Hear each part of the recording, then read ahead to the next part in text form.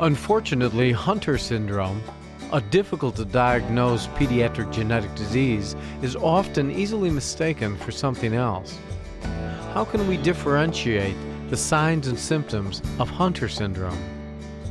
You are listening to ReachMD XM157, the channel for medical professionals. Welcome to the Clinicians Roundtable. I am your host, Dr. Mark Nolan Hill, professor of surgery at the Chicago Medical School, and with me today is Dr. Joseph Muenzer, professor of the Department of Pediatrics and the Department of Genetics at the University of North Carolina at Chapel Hill. Dr. Muenzer is recognized as one of the world's leading experts in Hunter syndrome research and the medical treatment of children with genetic lysosomal storage diseases such as Hunter syndrome.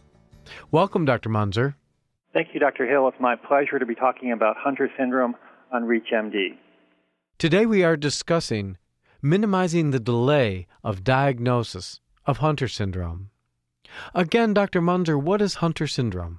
Hunter syndrome is a lysosomal storage disease where an enzyme is missing in the breakdown of complex carbohydrates called glycosaminoglycans. Now, why is this such a difficult diagnosis to make? The challenge in Hunter syndrome and the other MPS disorders is at birth, the children look remarkably normal, and then only with time, that is months to the first 2 or 3 years of life, do they start developing some of the characteristic features of Hunter syndrome. Which are? So those features can include early on in life inguinal and umbilical hernias. They can slowly develop joint stiffness and contractures with time. They can have recurrent ear infections. They can have recurrent pneumonias.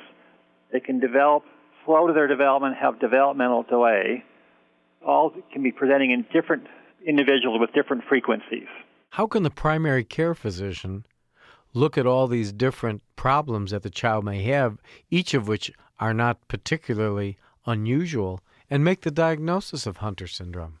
The challenge really is, as you allude to, Hunter syndrome, if you have a child with frequent ear infections, they typically won't have umbilical hernia, they won't have hepatomegaly, or maybe evidence of now coarsening of the facial features. And so the challenge for the primary care physician is really to, when you start seeing a constellation of different findings, how to put that together in a single disorder. And that's where some of the lysosomal storage diseases now should be thought about. You may also see an abnormal X-ray as part of a child has pneumonia, and a radiologist gives you a report back there's something unusual about the bones that all can contribute to the diagnosis early. So is it the physician just being aware of the diagnosis to minimize the delay? This is a very rare disorder, and that's one of the challenges. There's hundreds of different genetic disorders that are rare like this, and so that combination of multi-system is one of the few ways. It may be in the future what we'll really have to do to get prompt diagnosis is really do newborn screening, looking for the missing enzyme in the blood spot that we do for a variety of other disorders currently. Do they often get a clue from the history of the mother and father? Hunter syndrome is an X-linked disorder, so there's occasionally on the mother's side can be another child or individual, say the mother could have a brother who died prematurely, who had short stature, macrocephaly, coarse facial features, recurrent pneumonias, and that could sometimes be a clue. It's not uncommon for me to look at a photograph from a family and say, oh, there's probably an individual who had it, who was never diagnosed or diagnosed with something else 30, 40, 50 years ago. Generally speaking, in your practice, how late are the diagnoses made of Hunter syndrome? Typically, they're made later than we'd like. Since the time I typically see the patient for a confirmation in my biochemical genetics clinic, I can walk through the waiting room the day I expect to see somebody and point that child out with a storage disease. So we believe that some of the problems associated with Hunter syndrome cause irreversible damage, and so the sooner the diagnosis for a lot of these rare disorders, the better. And what kind of irreversible damage are you referring to? One of the problems, for example, that occurs with Hunter syndrome is deposition on the heart valve. We get the deposits of the stored material, those heart valves get thickened, and then with time they turn to scar tissue, and you get a very abnormal heart valve that either won't open properly or close properly, and that now becomes an irreversible damage where early on, before that deposition occurred, we may be able to prevent that from happening by some of the current treatments we're using. And if untreated, is this disease fatal? In the severe form, there's a spectrum of severity, but in the severe form, the children die without any treatment in their teenage years of a combination of neurologic, cardiac, and pulmonary involvement. They can develop significant upper airway problems. They can get recurrent pneumonias. And then they also have this progressive neurologic course, which some of them can die almost in a vegetative state. There is, though, an attenuated form where they have normal neurologic, intellectually intact individuals, and they basically have life-threatening pulmonary and airway issues that can be managed but never treated. Is there any treatment for this disease? We currently now have a treatment in the form of replacing what's missing. That this is a lysosomal storage disorder where an enzyme within the lysosome that's destined for the lysosome not made properly, and now we have the capability of giving that enzyme back. So there's a commercial preparation of the missing enzyme called Elaprase that we can infuse in individuals to help improve their quality of life. And how effective is this? Clearly, the enzyme is more effective the younger we give it. Our clinical trials demonstrated that we could improve their ability to walk during the clinical trial, but it's hard to get reversal of some of the long-standing disease. For example, one of the major problems occur is joint restrictions because it deposits within the synovium that basically then prevent the joint from working properly, with a secondary fibrosis occurring once that joint stops moving much. And so if we can do a better job with the enzyme replacement therapy preventing problems, then we can trying to reverse long-standing irreversible disease. Well, you clearly have made the point that it is critical for early detection. How do you actually make the diagnosis definitively? The definitive diagnosis is really based on measuring the missing enzyme either in a blood sample or in white cells. This is a routine test? It's a routine test for geneticists, but it's clearly not a routine test for the primary care physician to do.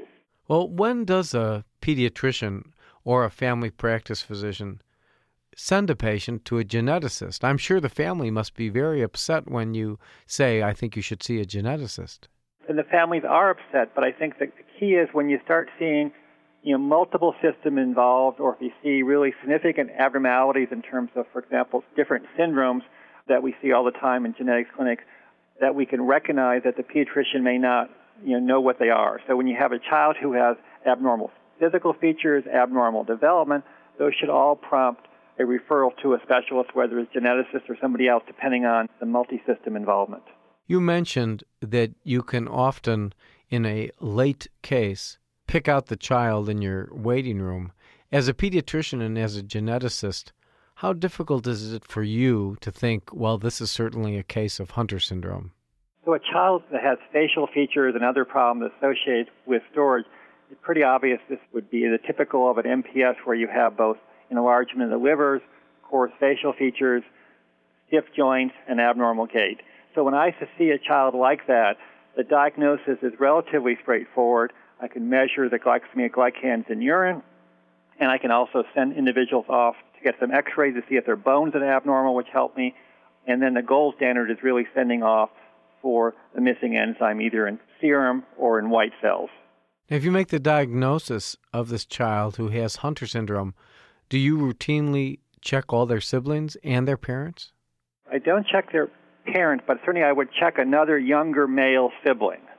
Because, again, this is an X-linked disorder, and within families we see relatively similar severity. So if I have a child who's 4 or 5 who already has physical disease and has a diagnosis of Hunter syndrome, then I clearly would check all their younger male siblings because there's a chance that one of them may have it, and we just haven't had enough signs or symptoms to say to the parents there's something wrong with that child. Currently, with the treatment that you mentioned was available, how old is the oldest person with Hunter syndrome? This is really a disorder, a spectrum of severity. So people talk about how old, but I currently know of individuals in their 60s who have the very mild form or attenuated form of Hunter disease, where they have some cardiac and airway involvement, but otherwise very well could live a normal lifespan with the appropriate intervention. And what do you tell them in terms of their children and grandchildren? Individuals with Hunter syndrome, given it's an X-linked disorder, all their daughters will be carriers, but none of their males, children, offspring, will have Hunter syndrome. So all their daughters are at risk for having individuals with Hunter syndrome. And what do you advise them? My recommendation is really to be aware of what they have, because most families aren't aware of the genetics, and then they have to make their own reproductive choices, because within families we tend to see relatively similar severity. So if you have an individual with a very mild form, subsequent children in that same pedigree most likely will have the very mild form. I want to thank Dr. Joseph Muenzer, who has been our guest. We have been discussing minimizing the delay in diagnosis of Hunter syndrome. I'm Dr. Mark Nolan Hill, and you have been listening to the Clinicians Roundtable on ReachMD XM157, the channel for medical professionals. Be sure to check out our website at www.reachmd.com, which now features on-demand podcasts of our entire library. For comments and questions, please send your email to xm@reachmd.com. And thank you for listening.